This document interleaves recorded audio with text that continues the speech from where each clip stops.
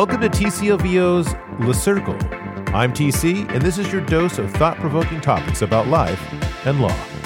Be sure to send any comments, suggestions, or just drop me a line at tom@tclvo.com.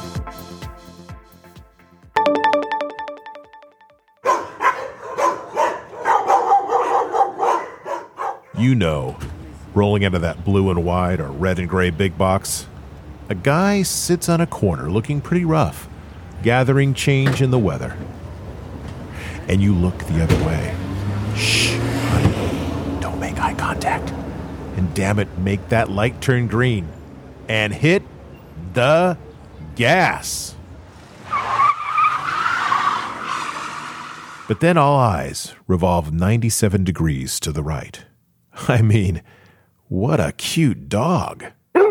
Wait a minute. Hey, how does he even feed that dog?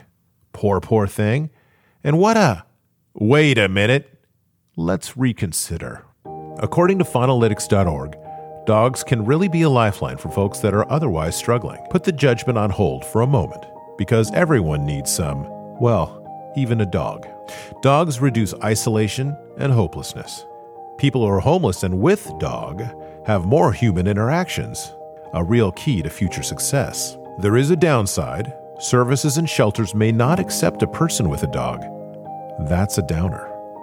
I mean, dogs fly more than I do, so maybe those challenged, but with canine, need a bit more accommodation. I remember many years ago, I held a hearing with a fellow that lived in a much bedrabbled single-wide something or other. It caught fire, gone. And his dog, well, long gone or worse. After help arrived, he was arrested on an outstanding warrant on something pretty mundane, probably not reporting as directed, humdrum stuff.